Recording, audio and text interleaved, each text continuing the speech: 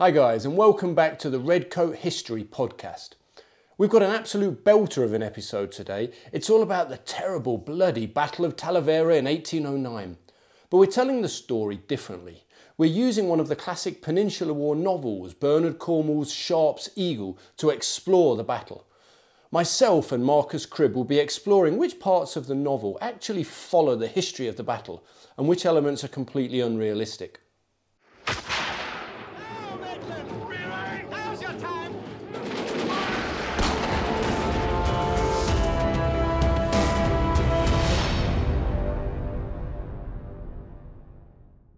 I first discovered the Sharpe books as a young boy in the early 90s.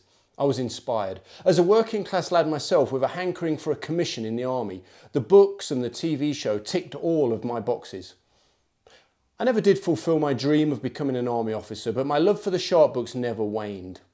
I'm assuming that you've probably read one or two of them yourself, or seen something of the TV show. If not, I highly recommend them. Many of the episodes can actually be found on YouTube in their entirety, some of them. Just to give you a bit of background, Bernard Cornwell is a British former journalist who, after quitting his job with the BBC, started to write so that he could try and make money while living in the US without a green card. He'd always been a fan of the Hornblower series, set during the same period, but about the exploits of a Royal Navy officer. Cornwell decided he wanted to do something similar, but about the army. What followed is a series of 24 books about the exploits of our super tough, super handsome, up from the ranks rifles officer as he stabs, shoots and shags his way across Portugal, Spain, Belgium, India and South America. Brilliant stuff. So before we get started with the interview today, I just wanted to remind you that my new book is now available. You can get it from Amazon and from Apple Books. I think it's $3.99 at the minute. There's even a paperback version. If you've got a loved one who can't get enough Napoleonic military history for their Christmas present, you know what to get them. Just search for the Military History Geek's Guide to the Peninsular War and you'll find it. The final 3 chapters actually cover the battle we're discussing today, Talavera. I also want to quickly thank the designer of my new logo, Nick Turner. He's a fellow military history geek like us. If you're interested in hiring him for a logo or other design work, you can just visit his website, nickisadesigner.com. Okay, enough of my blathering. Let's get over to my good friend Marcus Cribb, at mcribbhistory if you're on Twitter. In case you don't know him, he's actually the manager of Apsley House, which was Wellington's old residence in London. And he's an all-round expert on all things Peninsular War. Be sure to look him up, he's a brilliant guy. So Marcus, surely you remember the first time you came across Richard Sharpe. Can you tell us about that? How did you get into his books or TV series? I think I found them almost like simultaneously, kind of showing my relative age.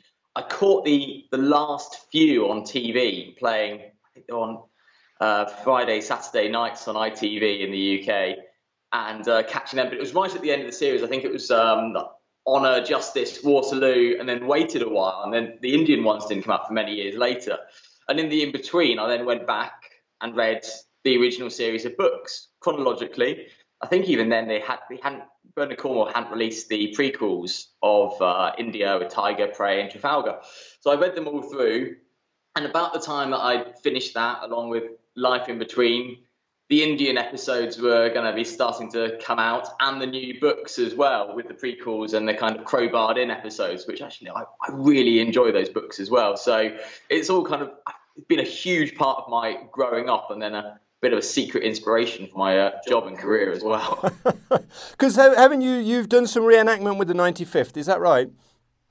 Yeah, I'm relatively new to the reenactment world. Had one full year with a little bit of taster either ends, as well, but yeah, I kind of shamelessly couldn't choose anyone else apart from 95th, though the guys and girls in red look really glorious, and we've got an attached artillery battery and rocket troop. I kind of wanted to go green, see what Baker Rifle feels like, you know, the smell of it, the weight of it.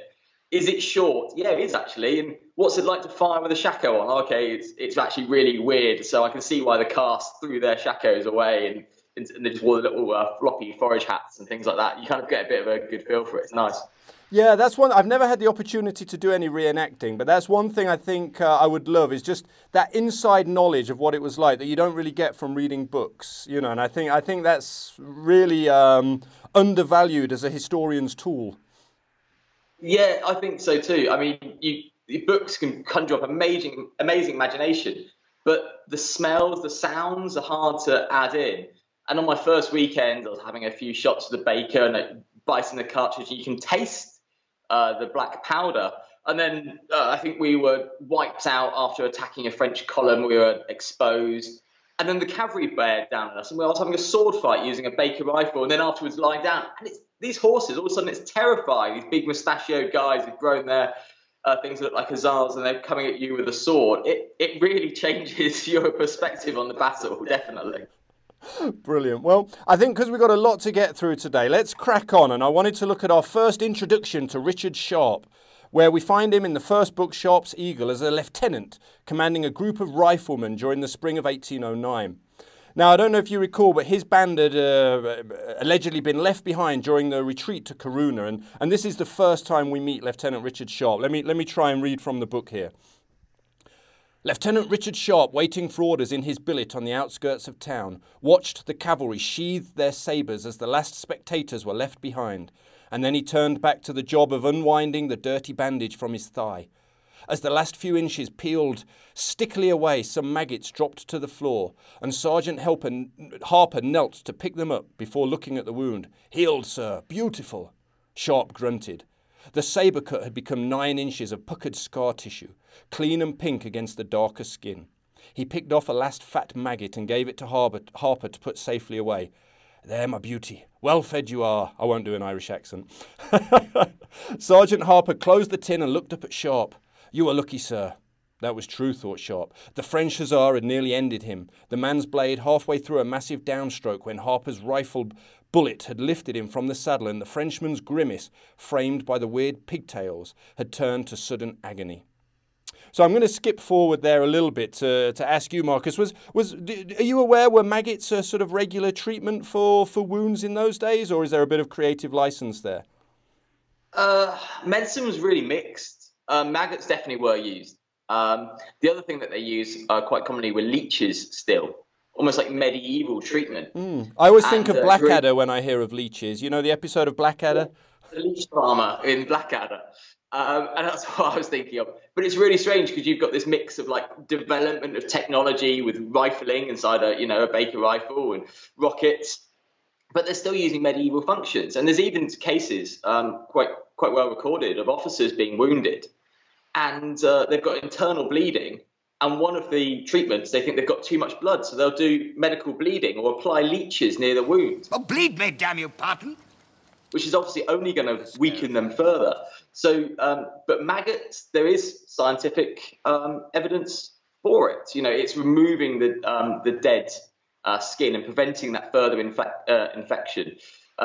Every regiment would have had a surgeon, and in theory, 2 assistant surgeons who would have been qualified doctors. So they weren't just being left to the likes of Sergeant Harper to apply themselves, but there would have been a certain amount of self-help when the regiment's 600 men strong and they've only got 1 to 3 doctors looking after them, especially some of the rifles were attached and detached. So, yeah, they would have needed to pick up some old wives' remedies kind of thing, yes. Yeah, okay, well, that's interesting, because a little known fact that I picked up on recently was that the casualty rate, or the death rate, should I say, among soldiers in the Peninsula was actually very similar to the First World War, which a lot of people don't realise.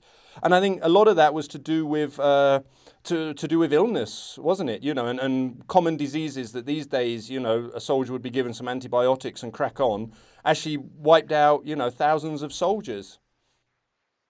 It was a mixture of the climate and the diseases and the lack of the immune system with them. And the medicine, at certain campaigns, it does change battle to campaign. Casualties could be as high out of the field as they were during a battle, especially with the added on effect from wounds received. So, yeah, quite common that soldiers could be wounded on a march and die from a broken bone that they've fallen over from. So, and never mind just disease they've picked up from local food, local water. It was a really common procedure. But I said the men weren't going to be with the regiment because they're wounded. Yeah, no, crazy, really. So I think let's move on. So that was a sort of strange introduction to Sharpe, really, wasn't it? You know, it was kind of him having maggots picked out of his wounds. I thought it was a counterintuitive way to introduce your hero. But here's Star hero. yes, exactly. But it does get better. So the next time we see him, here's the description of Sharpe that Bernard Cornwall wrote. The Baker rifle was his mark. It set him aside from other officers, and 16-year-old ensigns, fresh in their bright new uniforms, looked warily at the tall black-haired lieutenant with the slung rifle and the scar, which, except when he smiled, gave his face a look of grim amusement. Some wondered if the stories were true, stories of Seringapatam and Asai, of Vimero and Lugo.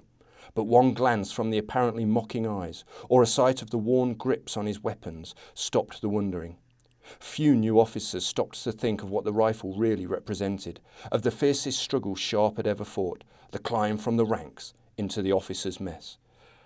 Now that's a nicer intro, isn't it? That kind of draws you in and makes you think, oh, now this is a guy I could get behind. The character. What do you make of that? Would officers like Sharpe have been around? Is that a sort of common backstory you might have found back then? Yeah, more common than we perceive. It's always perceived that the British officer was purely from the aristocracy, had purchased their way in, and they were really disconnected with their men. Not really the case. They are sharing a lot of the hardships of the campaign, first off. Aristocracy, yes, but when you start to look at the common pattern, the firstborn sons are staying at home because they're going to inherit the title a lot of the time. So it's going into the second and third sons anyway, who've got to go and make a name for themselves, like the Duke of Wellington himself. He was not the eldest son. And coming from the ranks was not completely unusual. It was not the majority. I believe, roughly speaking, in the rifles, it was about 1 in 10 men. And the rest of the army, it was about 1 in 20. So within a regiment, you are going to see some of these men. They might be looked down upon by certain officers of like the old school, but there is now, not just for the artillery and engineers who've been to military colleges like Woolwich, there is now Wickham, which is like a military academy closer to Sandhurst today. And so officers are training up as well as just purchasing in. So there's a bit of a mix. And something I came across in some of my research for this was what seems like a rare term, but it was about like 5% of men enlisted as a gentleman volunteer. So a gentleman volunteer joined the army hoping to become an officer, but couldn't afford it just then. They carried either a Baker rifle or a brown vest, they wore the uniform of a private soldier, and they were waiting for a commission to come available, generally when an officer was either killed, wounded, or promoted. And then they were going to purchase it at hopefully a good deal, almost like a mate's rates. They were going to get the best deal from their colonel, who'd allow the passing on officer to not have to sell it at such a high price. So they would actually mess with the officers in the evening, but work with the men during the day. So Bernard Cornwell portrays it's completely alien, but there would have been these men marching in the ranks, and they would have had, let's say, 1 or 2 men in the regiment who've come from the ranks either from daring deeds, storming breaches, or simply from purchasing it up themselves eventually, though commissions were really quite expensive, into 5 figures today in UK pounds.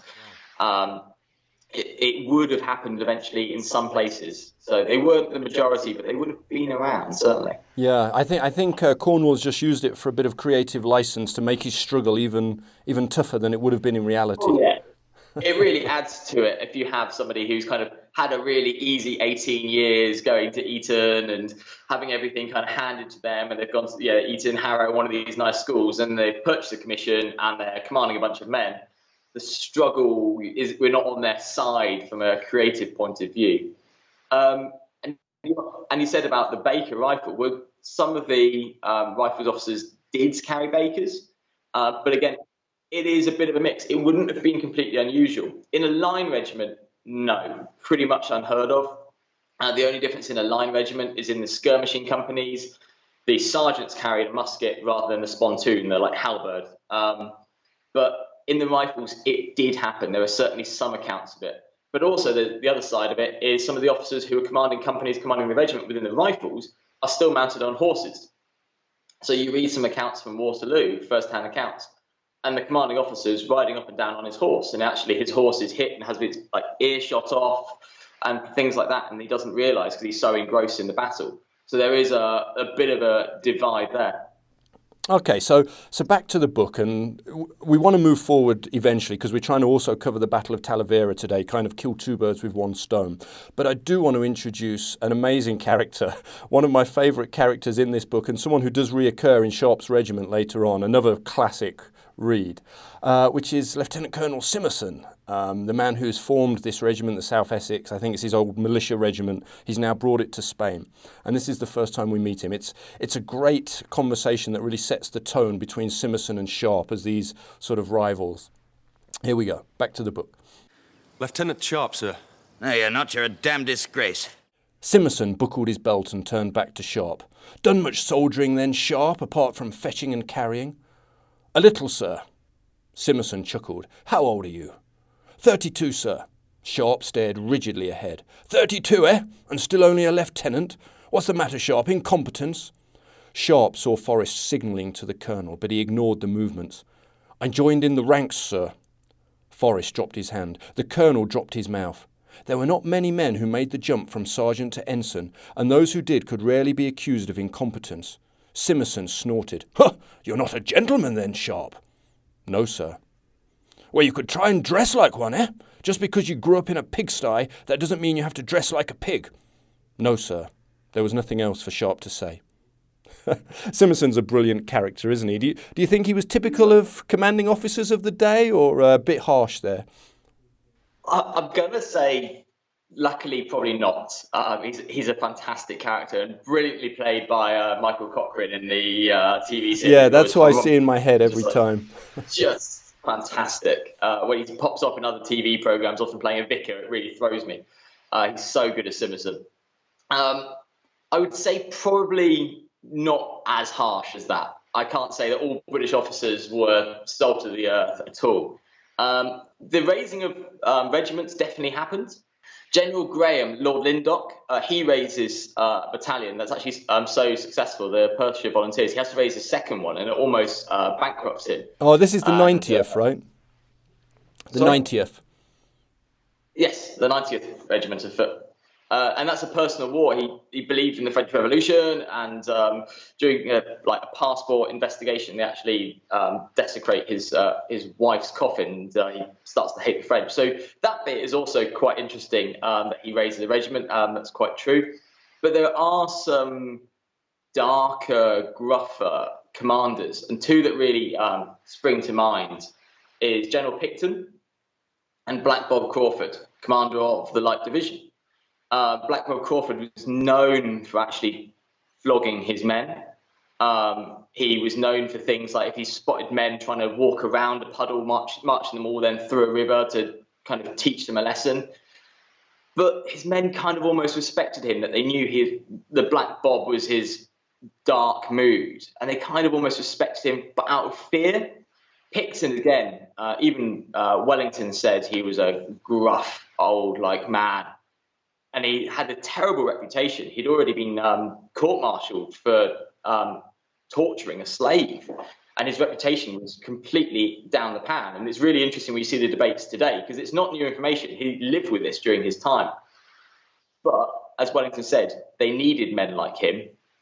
Basically, warfare was not nice, and you had to keep these men in order. The last thing they wanted was looting, pillaging, and worse, which was infamous that the French army were doing this in Spain and Portugal. So the discipline and the whip were a tool that was sometimes used because they hadn't learned better. I won't say they would needed to use the whip, but they hadn't learned the better way of bringing the troops together.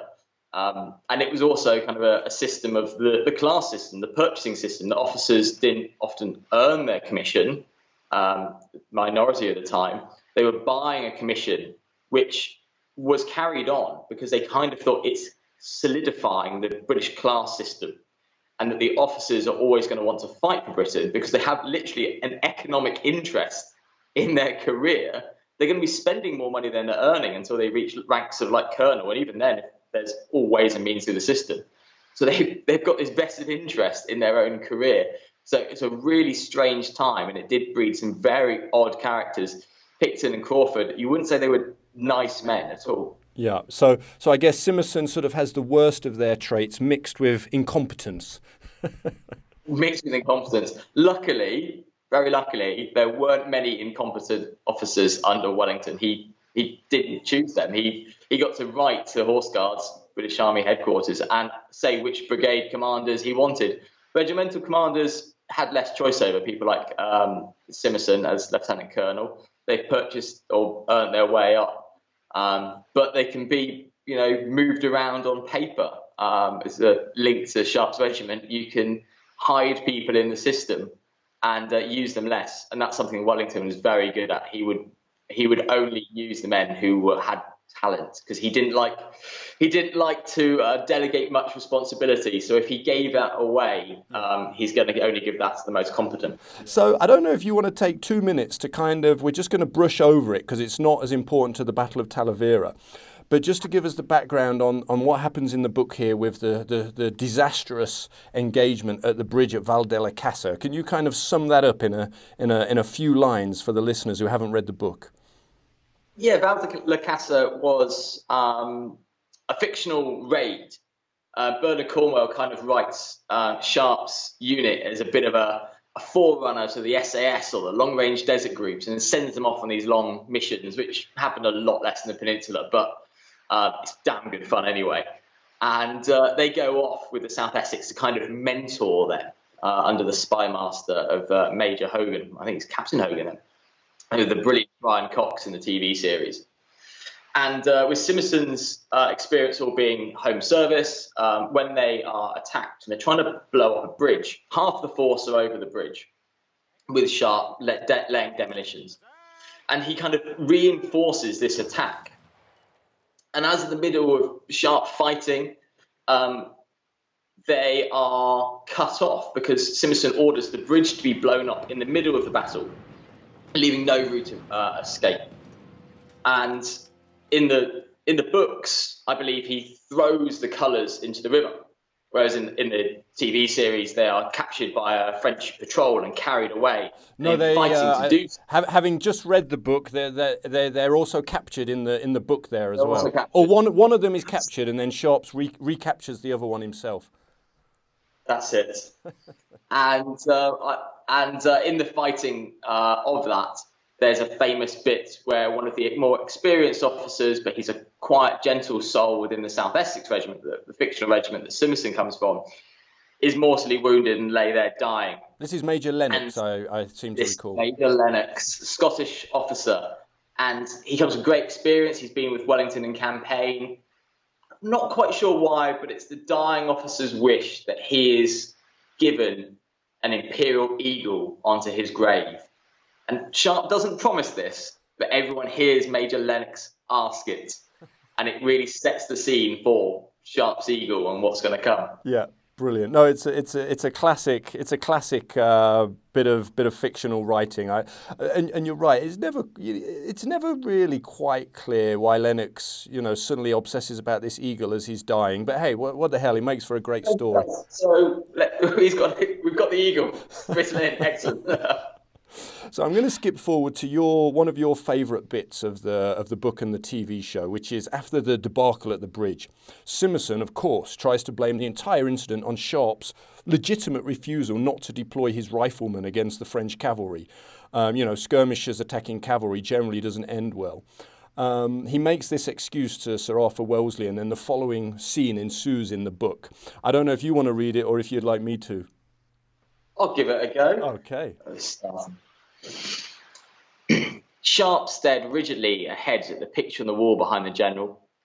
He heard a rustle of paper. Wellesley had picked up the sheet from the desk. His voice was lower. "You've lost, sir. As well as your colour, 242 men, either killed or injured. You lost a major, 3 captains, 5 lieutenants, 4 ensigns, and 10 sergeants. Are my figures correct?" Again, no one spoke. Wellesley stood up. "Your orders, sir, were those of a fool. Next time, Sir Henry, I suggest you fly a white flag and save the French the trouble of unsheathing their swords. The Brilliant. job you had to do, sir, I could have been done by a company. I was forced by diplomacy to commit a battalion, and I sent yours, sir, so that your men would have a sight and taste of the French. I was wrong. As a result of one of your colours, is now on its way to Paris to be paraded in front of the mob. Tell me if I malign you. Simmerson had blanched white. Sharpe had never seen Wellesley so angry. He had seemed to have forgotten the presence of the others, and had directed his words at Simmerson with a vengeful force. You no longer have a battalion, Sir Henry. It ceased to exist when you threw away your men and the colour. The South Essex is a single battalion, is that right? Simmerson nodded and muttered assent. You can hardly make up their numbers from home. I wish, Sir Henry, I could send you home, but I cannot. My hands are tied, sir, by Parliament, and by the Horse Guards, and by meddling politicians like your cousin. I'm declaring your battalion, Sir Henry, to be a battalion of detachments. I will attach new officers myself, and draft men into your ranks. You will serve in General Hill's division. But, sir, Simpson was overwhelmed by the information. To be called a battalion of detachments, it was unthinkable. He stammered a protest. So the South Essex was wiped from the order of battle in disgrace, and Sharpe finds himself temporarily promoted in captain to be the commander of the light company, who begins to knock into shape. So you're right there, that last bit. So Sharpe's sort of picked up and put into this command of the light company, and much against Simmerson's wishes there. But I think it is what a brilliant scene. I mean, that's probably my favourite scene of the whole book, actually. It's one of my favourite scenes. They summarise the bit about the cousins in the TV series with Wellington, who goes on the defensive, and it's just when he says, Major Ennick should answer for his mistakes. And it's this Wellesley rage, which I well believed is the truth. And it's Major Lennox answer with his life, sir. Major Lennox answer with his life, as you should have done if you had any sense of honour. And this spouting of just his quick repartee that Wellington is known to be incredibly sharp mentally, but also have a really quick anger as well when his subordinates didn't have the information to hand or were arguing back. And so I can well believe that's in character within the fictional world. So I absolutely love that scene. It is a classic. And for anyone watching, if you've read the book but haven't seen the TV episode, it's well worth a watch for exactly what Marcus is saying there. That sort of back and forth from Wellesley to Simmerson is brilliant, with everyone else just stood nervously on the side. I'd strongly recommend the book and the TV episode, not one and the other, both. So, interestingly, and I'm sure you knew this, Marcus, there actually was 2 battalions of detachments in the coming campaign, in the Talavera campaign. And one of them was in General Hill's division, and some of their exploits have kind of been written into the South Essex here, or the Battalion of Detachments as they're now known. So I thought that was quite interesting, where fact and fiction kind of merged there, which I thought was quite good. And in real life, of course, the Battalion of Detachments were just soldiers who'd been left behind during the march to Corunna, wasn't it? And had been left stationed in Portugal, or maybe their battalions had gone ahead and they were in hospital, that sort of thing. That's right, yeah. In the first battalion detachments I was reading, they were mostly light troops. There was a lot there from the 60th and the 95th, so the 2 rifle regiments. And they tried to have them in a rough companies where they were commanded by officers from their own regiment. So there were some similarities. And there were so many of them, they formed a second battalion, which then became quite a mixed match. And it was often termed as a mongrel regiment. They were so merged in. But they're never really written about because they don't have a regimental number. So there's not much history and tradition. But they pop up all over the place out of necessity of men just simply getting lost, left behind, especially with the retreat to Corunna.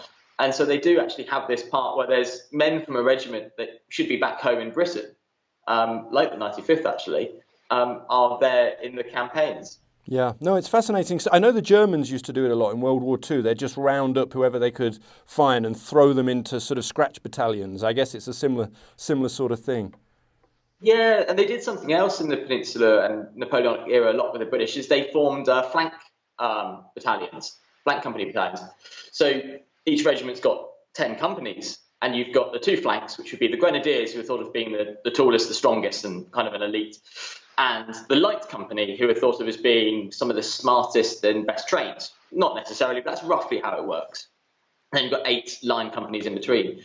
And when they were short of men or needing to do different things, they would, if they had a large force, they would just form the grenadiers as one regiment and the light companies another. But there were certainly cases where they'd taken like 4 or 5 light companies and 4 or 5 grenadier companies and formed them as a single regiment. And normally under the command of a major. They don't give it to a full lieutenant colonel. And these regiments pop up all over the place as well. I was reading about the battle around Cadiz, and there's the battalion of flank companies from Gibraltar. So, yeah, they do suddenly appear. And so there's regimental history and individual history, obviously county and families, that intertwine through battles where they almost like shouldn't be, inverted commas. Yeah. Yeah, no, it's fascinating stuff. One thing now that in the book and also in the TV show they make a big thing of is Sharpe training his men for the upcoming Battle of Talavera by teaching them how to fire 3 rounds a minute, because that's what good soldiers do. They fire 3 rounds a minute. Now he had to sort of, I'm not an expert on the weaponry. You'll know better than me, but sort of bite, spit, tap the weapon. Was that realistic? And what makes a good soldier, Sharpe? The ability to fire 3 rounds a minute in any weather, sir. 3 a minute? Short answer, no. Short answer, you're not going to be spitting a ball down a barrel. If you do anything after the first shot, it's going to be red hot. It's thumb down, it's placed down. But there's always comes with a but. Not to say it didn't happen. And also, with the Baker rifle, the infantry pattern rifle as it was known then, versus the Brown Bess, which is unrifled, so it's smooth bore like a drain pipe on the inside.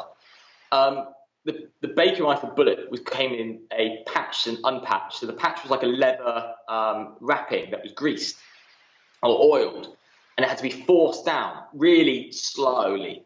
And this was the whole thing of like accuracy versus rate of fire. Riflemen really could only manage 2 rounds a minute. It was forcing it down. When they first brought out the infantry rifle, it actually came with a small mallet for the soldiers to force it down, but that was impractical. They threw that away. So they were like breaking their hands open, forcing this down. Whereas the Brown Bess, you could just get it down there, bit of paper after it, ram it once. Right, let's do the loading. But it wasn't completely uncommon to think that actually they were sometimes issued, they would have a little pouch on their hip with it ready to load, but they'd have a patch separately to the ball, and they meant to load it in. Because to save time, they would discard the patch and just load that in. You're talking very close range. We just need to get one in. We're going to save ourselves 10, 20 seconds by just kind of quickly, and it's going to now be really inaccurate. It's going to be like a musket. But at close range, fighting in streets, buildings, someone's coming at you, it's better to have something than nothing. So that kind of spitting down the thing, I think, kind of comes from unpatching a ball in rifles and getting it out really quickly of soldiers' necessity and desperation. But no, there's quite a lot of debate, especially within reenactment, where putting your face over a half-loaded weapon and spitting a musket ball down there, as you can imagine, is really quite an unsafe Bloody thing to do. health and safety gone mad. Health and safety, nightmare. Can you imagine Sharpe with a pair of safety goggles and a high-vis jacket? It just wouldn't go.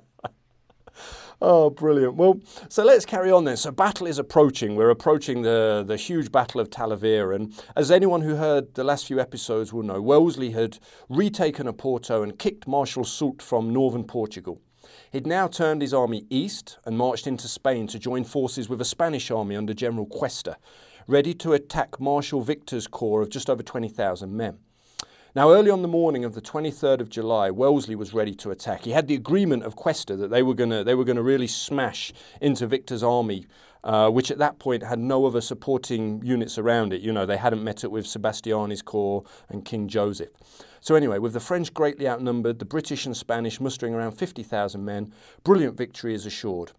I'll now let Bernard Cornwall and Sharpe describe what happens next. Sharpe made his way towards Forest to find out what he had missed when he saw a familiar figure riding hard down the track. He walked into the road and held up a hand. It was Lieutenant Colonel Lawford, and he was furious. He saw Sharpe, reined in and swore, "Bloody hell, Richard, bloody hell, bloody Spanish. What's happened?" Lawford could barely contain his anger. "The bloody Spanish refused to wake up, can you believe it?"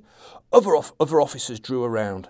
Lawford took off his hat and wiped his forehead. He had deep circles under his eyes. We get up at 2 o'clock in the bloody morning to save their bloody country, and they can't be bothered to get out of bed. Lawford looked around as though hoping to see a Spaniard on whom to vent his seething fury.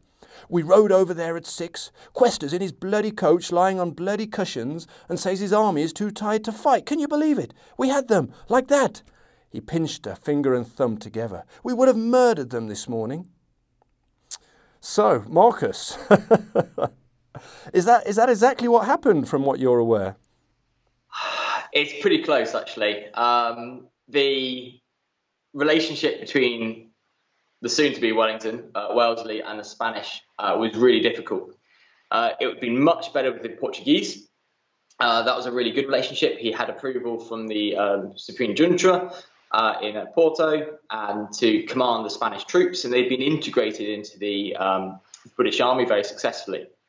Spain, not so much so. They were very high and mighty about the command of their army, and they actually had fought some brief victories against the French.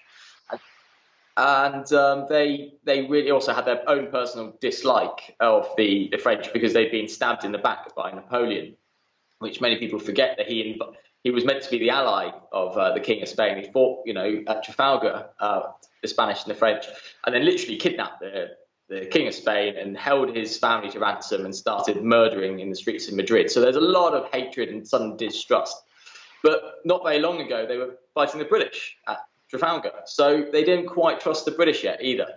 So what had actually kind of happened is they'd agreed that much like in Portugal, and the Portuguese did it really successfully, that the Spanish were going to supply wagons, logistics, guides, and also supplies of food.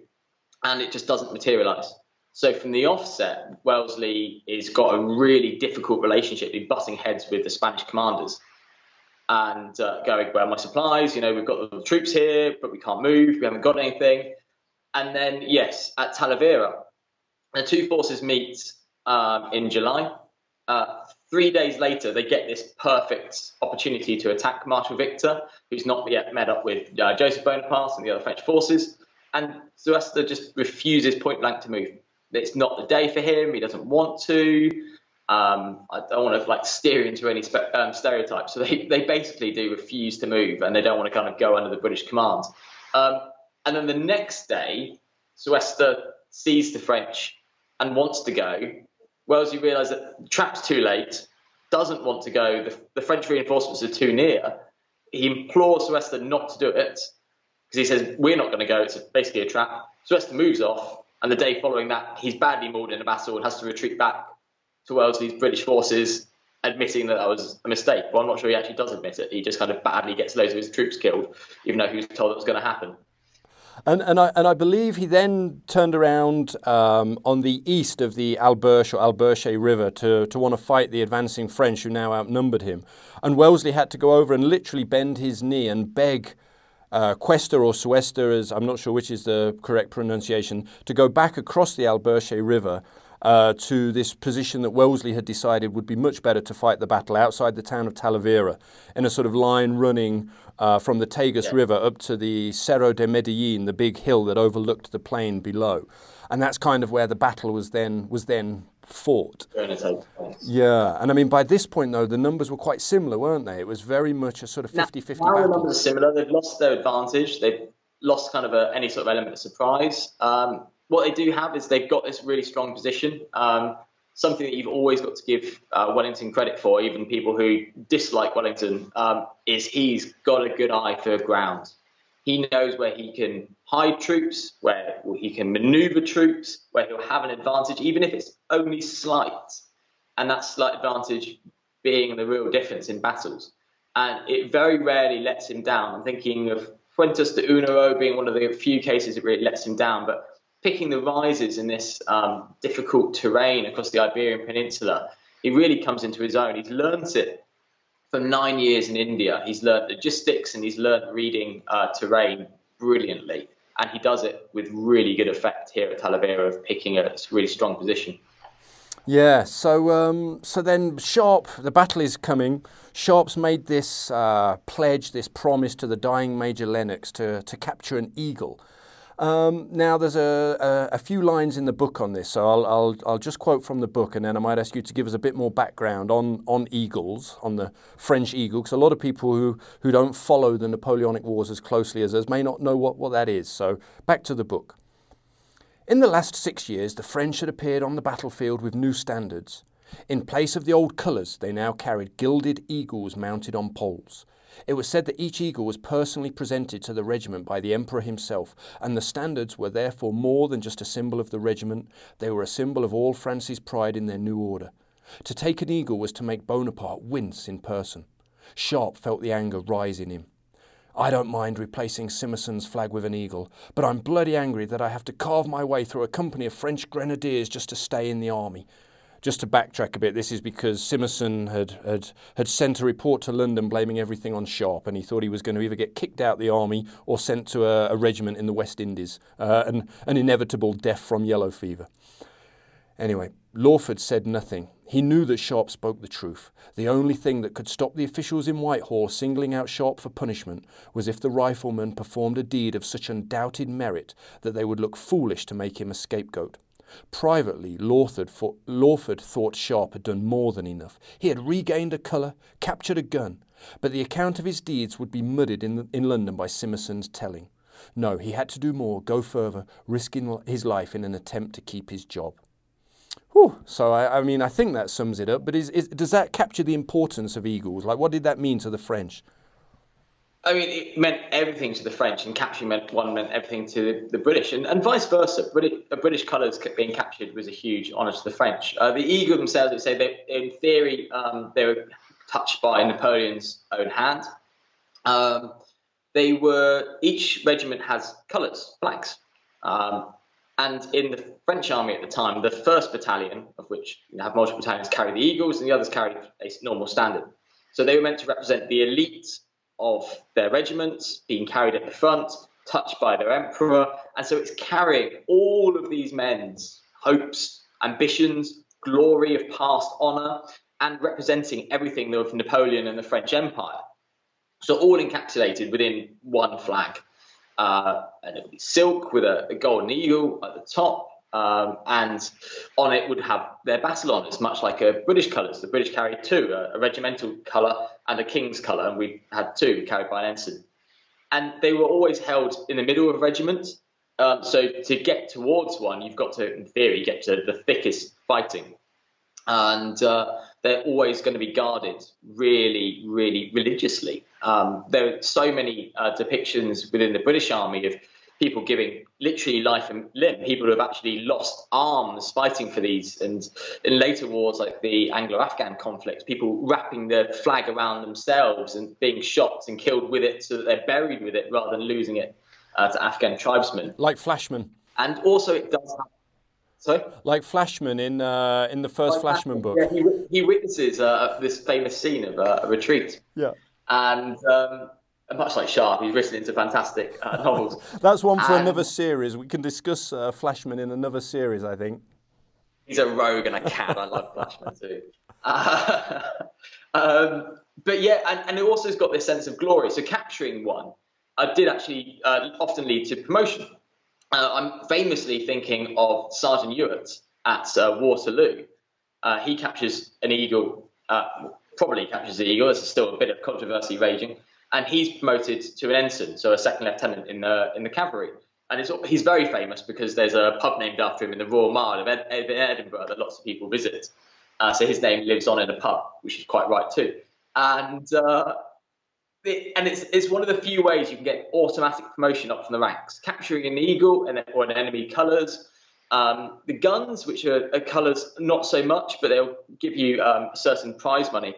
Or a storming into the breach. Places like Bad Hof and Ciudad Rodrigo. If you're in the forlorn hope, which are almost guaranteed to die, I believe the officer leading it would get an automatic promotion from lieutenant to captain, and the sergeant would get a commission into a second lieutenant or ensign. So it's acts of bravery which are near suicidal would give this sudden promotions.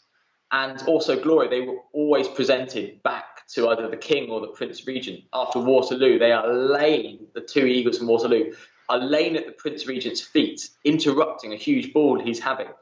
And he's given them by Major Percy, and the whole story of Waterloo unfolds. So they're being brought back and displayed around London and in all sorts of important places. So they are a huge symbol of fighting the enemy, British resistance of a small army versus this big imperial. The French Empire by this time is huge. It's going from Portugal to the east of Europe, Poland, and everything much in between in one way or another is being subjugated by the Bonapartist family. So kind of it's a symbol of British resistance. What we'd have in World War I, World War II as a bulldog, they have then as Britannia or John Bull, a little farmer figure, against a massive empire, and capturing one of their sacred eagles. Napoleon's built a cult around himself similar to Caesar, this Roman symbology of eagles, and they even have lightning bolts in their claws or wreaths around their necks like a laurel wreath in certain cases. So yeah, an eagle is a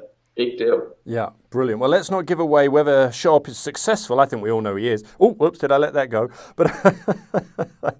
But so I want to move forward to the night of the 27th of July, because this is covered in Sharpe's Eagle, and it's actually a very important part of the battle, or actually isn't really, but is a good bit of drama.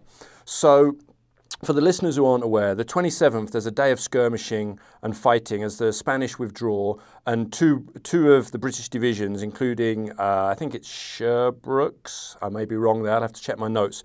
But anyway, they go and support the Spanish to help them withdraw. And as the British come back to their assigned positions on the battlefield, there's a miscommunication.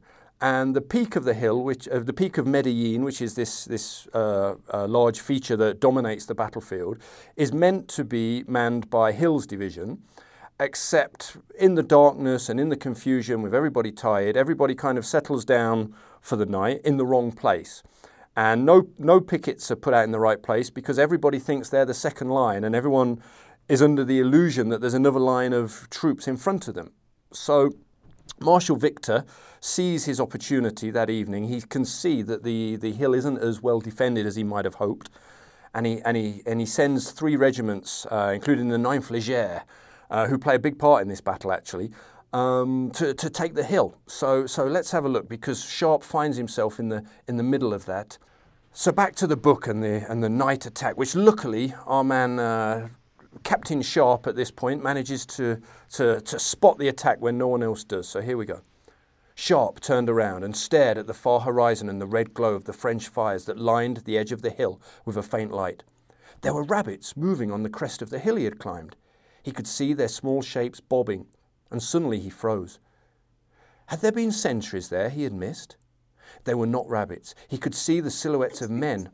He had mistaken their heads for rabbits, but as they climbed over the crest, he could see a dozen men carrying guns heading towards him. He lay flat on the grass, gripping the sword, and stared at the dim glow of the skyline. He put his ear to the ground and heard what he feared to hear, the faint thump of marching feet. And he raised his head and kept looking as the dozen men turned into a misshapen mass.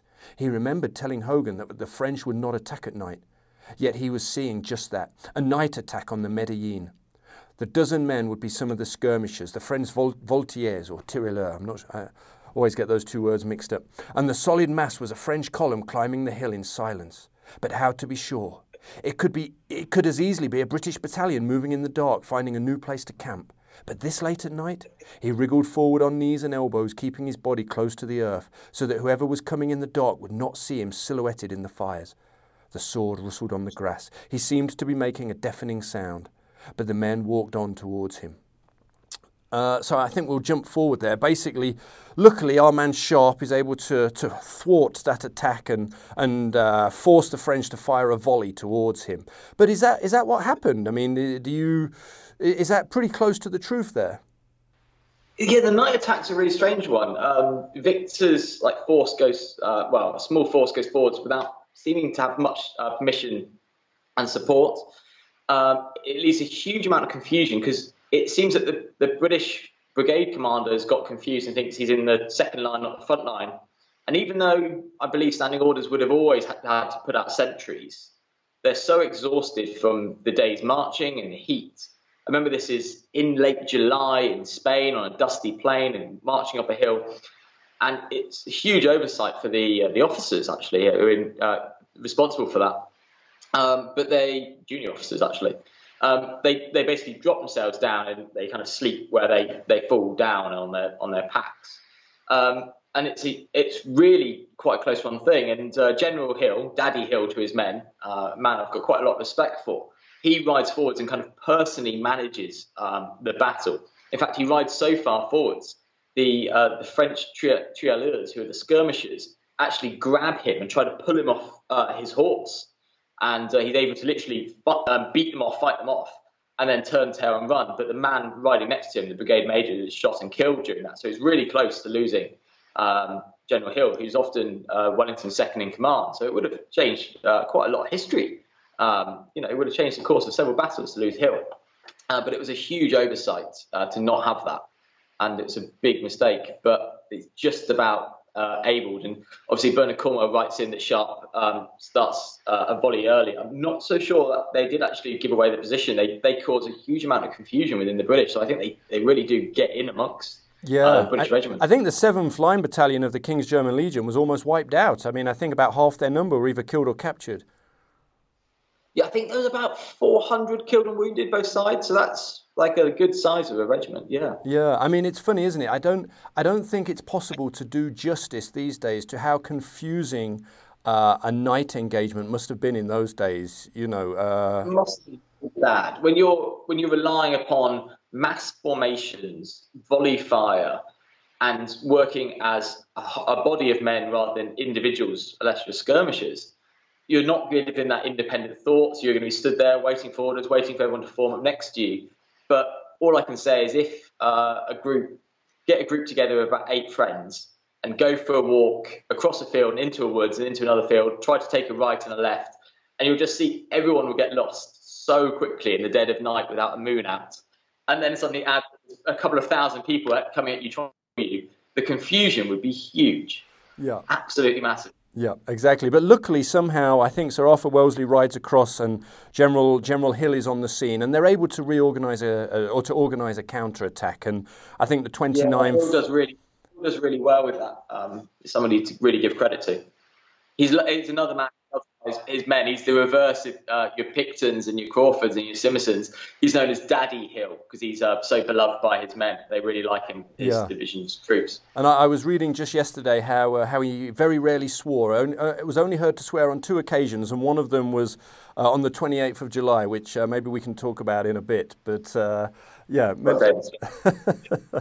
So just anyway, seems like a really nice man when you start reading about him. Well, even the pictures of him, like he just looks like your sweet old uncle. Yes, yeah, he really does. So anyway, the French did take the summit of Medellin for a few minutes, but eventually were pushed off with a counterattack led by the 29th Regiment of Foot, who actually did sterling work in pushing the 9th Légère back off the hill and sending them reeling down it. The 1st Battalion of Detachments were there, although Charles Leslie of the 29th remembers them sort of being all confused and not knowing what to do and saying to the officers of the 29th, we're willing to fight, we just need somebody to lead us, which I think is quite telling actually about the state of morale in that unit at that point. So after the night attack, the Battalion of Detachments and the 29th and I think the Buffs, they sort of manned their positions on the hill, but there was no rest for them. At 5 in the morning, a single artillery piece opened fire. It was the signal for the battle to begin. The French had decided to try and again retake the Medellin. Huge columns were arrayed, mainly against the British left flank around the Medellin, and they began to move forward. Do you want to describe the scene from the book there? Yeah, Bernard Cornwell takes it up. Ensign Denny came and knelt beside Sharpe. His face betrayed the worry and fear that the drumming, chanting, mass endangered. Sharpe looked at him. What do you think? Sir? Frightening? Denny nodded. Sharpe laughed. Did you ever learn mathematics? Yes, sir. So add up, how many Frenchmen can actually use their muskets? Then he stared at the column and Sharpe saw realization draw on his face. The French column was a tried and tested battle winner, but against good troops it was a death trap. Only the front rank and the 2 flank files could actually use their guns, and the hundreds of men in the nearest column only the 60 in the front rank and the men on the ends of the 30 or so other ranks could actually fire their enemies. The massive men in the middle were there merely to add weight, to look impressive, cheer, and fill up the gaps left by the dead. Now, I know you can fire 3 rounds a minute. But what I want to know now is, can you stand? So picking up, Marcus, I think that's spot on, isn't it? That's pretty much the mathematics behind why line beat column every time. Is that fair to say? It is, but it's really strange when it comes to the column does work. You see it time and time again. The British beating the column. But you've got to remember that by this point, by 1809, the French army in France had conquered nearly all of Europe by using the column. And so it seems like it's nonsensical, but it does have logic, largely because Napoleon's army is made up of conscripts, and it's got the resource of manpower. And so what they're trying to do is force men forwards in an organised mass attack, and they use spirits. They call it the French élan, the cheering, the chanting, to drive their attack home. And it's something they're really good at it. They do beat, Austrian, Russian, Spanish armies by using these tactics. Where it slightly starts to fall short is it's meant to, as the column approaches the line, the men in the line see a huge mass, like an unstoppable mass of men coming towards them. It's slightly misleading with the column because it actually is slightly wider than it is deep, but it's going to be supported by another regiment and another regiment and another regiment. So it's actually a series of wide, dense units. And the units facing them are meant to worry, panic, hesitate, and fall back. But it's something the British don't do. The French said of British, they don't know when they're beaten. And they carry on fighting, they carry on firing. And that's when the mathematics come in, but also training. And the British Army at the time is one of the few in Europe who's going to be training with live ammunition. So that biting of the cartridge, they still bite the end of it to pour the powder down. And going through the motions, they are really well drilled in. And they're also, it's almost like a pig-headed stubbornness of the British of not wanting to fall back. And it's something they go into a whole study of regimental honour, comradeship. They build up really strongly on a subunit level that you're looking after the men next to you, and then you build that into a whole regimental pride, regimental history. And they don't want to fall back. They don't want to let their mates down. They don't want to let their regiment down. They don't want to be seen as to be the one who steps back. And that simple kind of spirit of these British soldiers, never mind our Portuguese and German allies within the army. Actually, it's quite a wide nation. But they don't step back, and they carry on pouring in these volleys. And they also do something they practice called platoon fire, which is like a ripple fire effect, where it's just half a company will be firing down the line. So to your ear, it will sound almost like somewhere between tap dance and machine gun fire. And by the time it's reached one end, the guys at the other end have reloaded, and it's constant. And at really close range, the range of a musket is only like 80 yards, like 60 meters. If they can get that constant fire, there's not a pause, then they can be really deadly. If there's a pause, they'll have one volley, and then the French are going to carry on sweeping in. So it's a mixture of mutual regiment supports, the British stubbornness, and training, all mixed in, and mathematics take over. And it's a really deadly mathematics, and it causes large French casualties. It does almost work a few times. The French at the Battle of Bukassa, they get on top of a ridge where the British are defending, and they keep coming in, and they keep coming in. They're supported. They've got huge columns, but the British have got to fold round, and they do. They step back, allowing more regiments to come in, and more maths is kind of added in, more weight of fire, and it does work. The British lines are not broken by French columns. Brilliant. And on this occasion also, the attack by the French right wing against the British left is once again repulsed. And the poor 9th Leger, who took a battering at the Battle of Talavera, once again sent reeling back across the Portinha brook that kind of separated the two armies along much of the battlefield there. And I mean, Bernard Cornwall touches on it. There's then a kind of sort of unofficial armistice between the armies, isn't there, at Talavera, while the French High Command sort of go off and decide what to do, because they're kind of not quite sure now. They've finally combined all their armies. And funnily enough, I was just reading about it, which is why I'm fairly confident talking about it. At this point, Jourdan and King Joseph and Sebastiani are all for just holding the defensive. They say, you know what, let's just stay where we are. We're still waiting for Soult's army. Once he gets here, we can just smash these guys, but let's just hold where we are. So there's this big debate happening in the background. At which point, then they get a couple of runners arrive, one to tell them Soult's corps is still miles away and won't be there anytime soon for a few days, and another to say, General, I think Venegas, the Spanish commander, is now threatening Madrid, and they're going to have to pull off probably 15,000 men to go and fight this guy. So, right, the decision is made, let's go crush. We're going to have to just launch this massive attack to crush the British today, and then rush back to Madrid to go fight Venegas and his army of... might be La Mancha, I can't quite remember.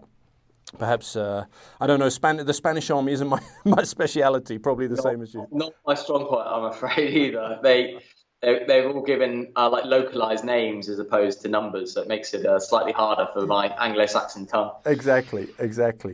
So anyway, moving back to the book, and at around 2 p.m, another huge attack was launched against the British. Again, it was repulsed by heavy volley fire, but then the battle came close to unravelling when the British follow-up bayonet charge, as was often the case, went too far. Let's go back to the book and the words of Bernard Cornwell. The general officers watched as the first line of the French attack disintegrated, and the line of Germans and guardsmen chased them backwards, pursuing the shattered columns at bayonet point across the stream, past the horse artillery which had simply been abandoned by the enemy without firing a shot. Oh, God. Sharpe groaned in disbelief. What? Knowles looked towards the stream, behind the backs of the Dutch battalion who were marooned in the middle of the field, to where the victorious Germans were now in trouble. The first French columns had fled, broken and defeated, but at the stream was a second line of columns as large as the first, and the shattered Frenchmen found shelter behind the waiting guns of their reserve. The German and British troops, their blood roused, bayonets wet, but muskets unloaded, ran straight into the fire of the reserve French troops, and it was the turn of the British to be shattered by musket volleys. They turned and fled in total disorder, and behind them the second line of columns, reinforced with the survivors of the first, struck up the drumbeats and started to march into the plain. Now, this was the main crisis of the battle, and tell me, this was quite common, wasn't it? Some colonels did struggle to control their regiments once their blood was up. Yeah, it was. I mean, it's literally that. The bayonets go on, and even today, the bayonet is a psychological symbol of an attack. And they go and they see the enemy running, and they see victory in a microscope, and they've got their blinkers on, and they think, that's it, the entire French army is running, and they charge after them. And unfortunately, they overexpose. They're leaving the men who aren't fighting are just going to be stood there waiting for orders, shocked and surprised that another regiment is running forwards and waiting. They're going to be overexposed, they're flanked, and then also if they're running, really hard to run in a line, really difficult. Different terrain, different fitness, different lengths of legs, it all comes into play, and they're going to be scattered over a wide area. They've lost that line, they've lost that cohesion, and as you said there, the French have got their columns, they've got numbers, and it's densely packed, so it doesn't really matter if you've got one or two columns coming at them. It's a scattered formation, and they've got the spirit now because they're seeing a unit that doesn't have the cohesion to defend itself, and they can push in. It happens quite frequently. It's really hard to control the men. I think they've got the mixture of wanting to win, but there is a other side to it that's not often written about. If you get an enemy dead on the floor, you've got whatever's in his pack, and you know that he's got his pay, and we know the French, he's probably got some loot in there as well, and that loot is now fair game because you didn't steal it from a Spaniard, you stole it from a Frenchman. So there's a chance to make yourself temporarily rich. Yeah, no, that makes sense. And you're right, that isn't often as discussed as maybe it could or should be, because, I guess a lot of soldiers looked forward to battles for exactly that. There was a chance to make money in life. Life was short and dangerous anyway, so do what you can to try to get by effectively. Exactly. So I want to jump forward a little now to Sharpe's capture of a French eagle. As we talked about, he'd made this promise, and now he was hoping to restore the honour of the South Essex by capturing one. So after this sort of nearly disastrous counterattack by the Guards, the line stabilised and the main French assault had been repulsed. But then in the book, in Sharpe's Eagle, this white-coated Dutch battalion is left stranded. Now, as it happens, I don't think that regiment was actually in that position during the battle. But Sharpe and Sergeant Harper and the others from the Light Company see their chance and make a rush for the unit's Eagle. A brutal hand-to-hand fight ensued. So let me just take a moment to read from the book to get a bit of a sense of the fight that ensued. The standard bearer jumped out of the ranks to carry the precious Eagle down the battalion to safety, but there was a crack, the man fell, and Sharpe heard Hagman's customary, "Got him." Then there was a new sound, more volleys, and the Dutch battalion shook like a wounded animal as the South Essex arrived on their flank and began to pour in their volleys. Sharpe was faced by a crazed officer who swung at him with a sword, missed, and screamed in panic as Sharpe lunged with the point. A man in white ran out of the ranks to pick up the fallen Eagle, but Sharpe was through the line as well, and he kicked the man in the ribs, bent and plucked the staff from the ground. There was a formless scream from the enemy. Men lunged at him with bayonets, and he felt a blow on the thigh. But Harper was there with the axe. I mean, why wouldn't you carry an axe into battle? And so was Denny with his ridiculously slim sword. And so the Eagle was taken, and jubilantly Sharpe and Sergeant Harper returned to their battalion lines to find that Lieutenant Colonel Simerson had been relieved of his command. And I'm just going to go back to the book one last time before we discuss this whole thing, because I think this is great. So back to Bernard Cornwall. The trophy was low at his side, hidden in the press of men, but he dragged it clear so that the gilded statuette suddenly flashed in the light. He handed it up to Lawford.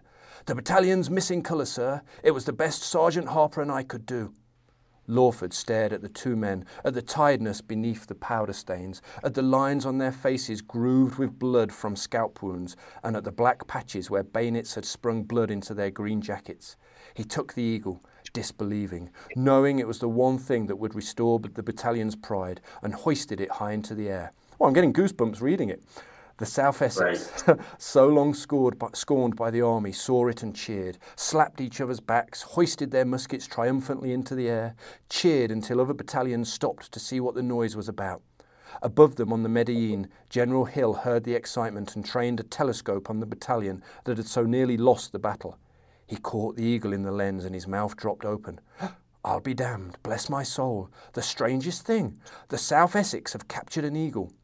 There was a dry laugh beside him, and Hill turned to see Sir Arthur Wellesley. "Sir, I'll be damned too, Hill. That's only the third time I've ever heard you swear." Oh, we mentioned that earlier. He took the glass from Hill and looked down the slope. "God damn it, you're right. Let's go and see this strange bird." So, Sharpe and Harper, they did the thing. What do you make of all of that? Realistic? Did it happen? Did an Eagle get captured at Talavera? No Eagle at Talavera, unfortunately. Eagles captured in the Peninsular War. We've got to wait quite a while, though. We've got to wait till 1811 for an Eagle to be captured in the Peninsular War. And that's all the way down the south at the Battle of Barossa. Not even with Wellington. It's with General Graham, who I was talking about earlier, who raised his own battalion. And one of his regiments down there, the 87th, the Prince of Wales Irish Regiment, fight into the middle of a column, hand-to-hand fighting, and lieutenant and a sergeant. And I think the lieutenant's killed in capturing it, and the sergeant kind of rushes in and grabs it. And this is Sergeant Patrick Masterman of the 87th Regiment. And he apparently holds it up, and it's hard not to do it with a slight Irish accent, so I apologise, because he says, "Bejeebus, boys, I've got the cuckoo." I can't say bejeebus without a slight Irish accent, but apparently that is what he said. Brilliant. He said, "Bejeebus, I've got the cuckoo." Possibly the greatest quote in military history. You just don't get that in history of motorsports, for example, or food history. No, it's got to be the Peninsular War to have "Bejeebus, boy, I've got the cuckoo." And there's not much written about what happened to Patrick Masterman. He's certainly quite famous. The standard goes back to Britain, is presented, and it's displayed in the Royal Hospital, Chelsea, which is now famous for the Chelsea pensioners. And it's actually stolen in 1852, the same year the Duke of Wellington dies. Somebody breaks in through the ceiling, steals it, because they either were solid gold or they were gilded wood to paint it, and people thought they were solid gold anyway. So someone stole it, and they instantly have a replica made up. So the regiment doesn't miss it out. But yeah, we've got to wait a while. There's then in the rest of the Peninsular War quite a few more eagles. For example, at Salamanca, despite huge cavalry charges which smash through loads and loads of regimental commands, the cavalry kind of go on and don't capture any eagles, and 2 foot regiments, one of which is the 44th East Essex, which the South Essex Regiment is very closely based on. They capture an eagle at Salamanca, and then the famous 2 at Waterloo as well. So as you tell your story of both the Peninsular War and also if you're reading Sharpe, the eagles definitely do start to crop up, and many of them are back on display in British museums today. Brilliant. And one last question. Do we know, did the original ever turn up after it got stolen? Did you ever come across that in your research? No, never found it. There's some strange things in history that get stolen and just don't reappear. It's almost, I sometimes think that they're either too hot to handle, or a combination that if they can be broken and broken up for parts, for scrap, especially gold, it will make it easier to sell on. So there's other items I can think of in history. One of the Duke of Wellington's batons was stolen in the 1950s because it had diamonds in it, and it's never been recovered and probably never will be, because sell the diamonds individually rather than trying to sell an item that would be too recognisable. So unfortunately, that eagle is probably lost. We never know. When the Duke of Wellington's portrait was stolen from the National Portrait Gallery, it was found in a hedgerow, and I'm thinking of the 1966 World Cup as well. The Duke of Wellington's portrait has got its own wonderful story. It's the one by Goya. I was at the National Portrait Gallery, and it was snuck out the gents' toilet window in the time before security cameras, and it disappeared for a couple of years. And if you watch Dr. No, the original James Bond, as he walks through Dr. No's lair, there's a painting of the Duke of Wellington, because who would have a priceless art that's been stolen of the Duke of Wellington? A Bond villain, no one else. Perfect, love it. Well, before we wrap up, we should probably just finish our short narrative of the Battle of Talavera. We've kind of covered Sharpe's role in it. But I mean, British victory, but did it lead to any long-term success, and what did it mean for Wellesley? It's a difficult one. Actually, Battle of Talavera wasn't one that was as widely celebrated in Britain, because the casualty rate was really high. The French had lost about 7,200 men, the British 5,300, and many of those casualties and died. So it was really difficult. However, for the Duke of Wellington connection, which is kind of my angle on history, it grants him his titles. He's then given Viscount Wellington, which he chooses because of the similarity in the surname. He's advised that on his brother, and he's also given a title of Talavera, which is often quite common to give 2 titles. But he chooses Wellington because it's similar to Wellesley, so it's easy to remember, make him famous, basically. And it really starts to bring his name from Sir Arthur Wellesley to Lord Wellington, Viscount. It brings the start of that story of the Duke of Wellington, and he actually literally works his way up the ranks now from Lord to now to Viscount, and all the way up through the British aristocracy to Duke. And something I quite love is, though after different battles he's promoted, he doesn't get the letters patent, giving him them because they are held in the House of Lords. So it's not until he returns to Britain in 1815, as he gets all of his letters at once. It's like receiving all of your promotions, all of your Christmas bonuses in a single day for the last about 7 years. And it really starts to build his name as it's one of the biggest, Talavera is one of the biggest set battles. After, there's Vimero, which ended with the Treaty of Sintra, and there's some disgrace there. And Talavera now starts to set the scene from 1809 all the way through to 1814, and the next 5 years of continuous fighting. Brilliant. Well, I think that's a great place to leave it for today. Thank you.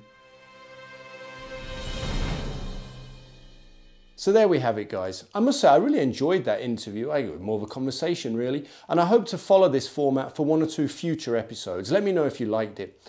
Talavera was a brutal battle, but despite the casualties, it was a British and Spanish victory.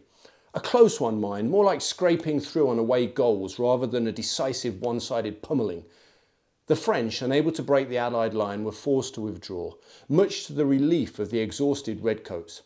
But there was to be no glorious advance on Madrid for the British. Instead, another French army under Soult was soon threatening their rear, and, lacking supplies and with little support from their Spanish allies, Wellington, as we'll now refer to him, was forced to withdraw westward, back to the Portuguese border.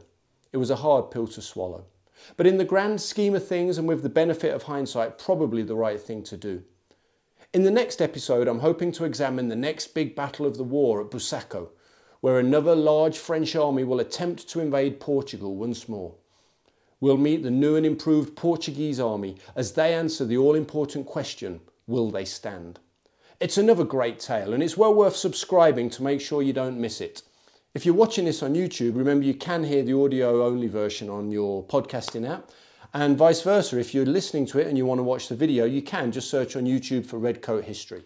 Until then, ladies and gents, I wish you a Merry Christmas. Don't drink too much rum, and please try and refrain from plundering the locals. Have a good one.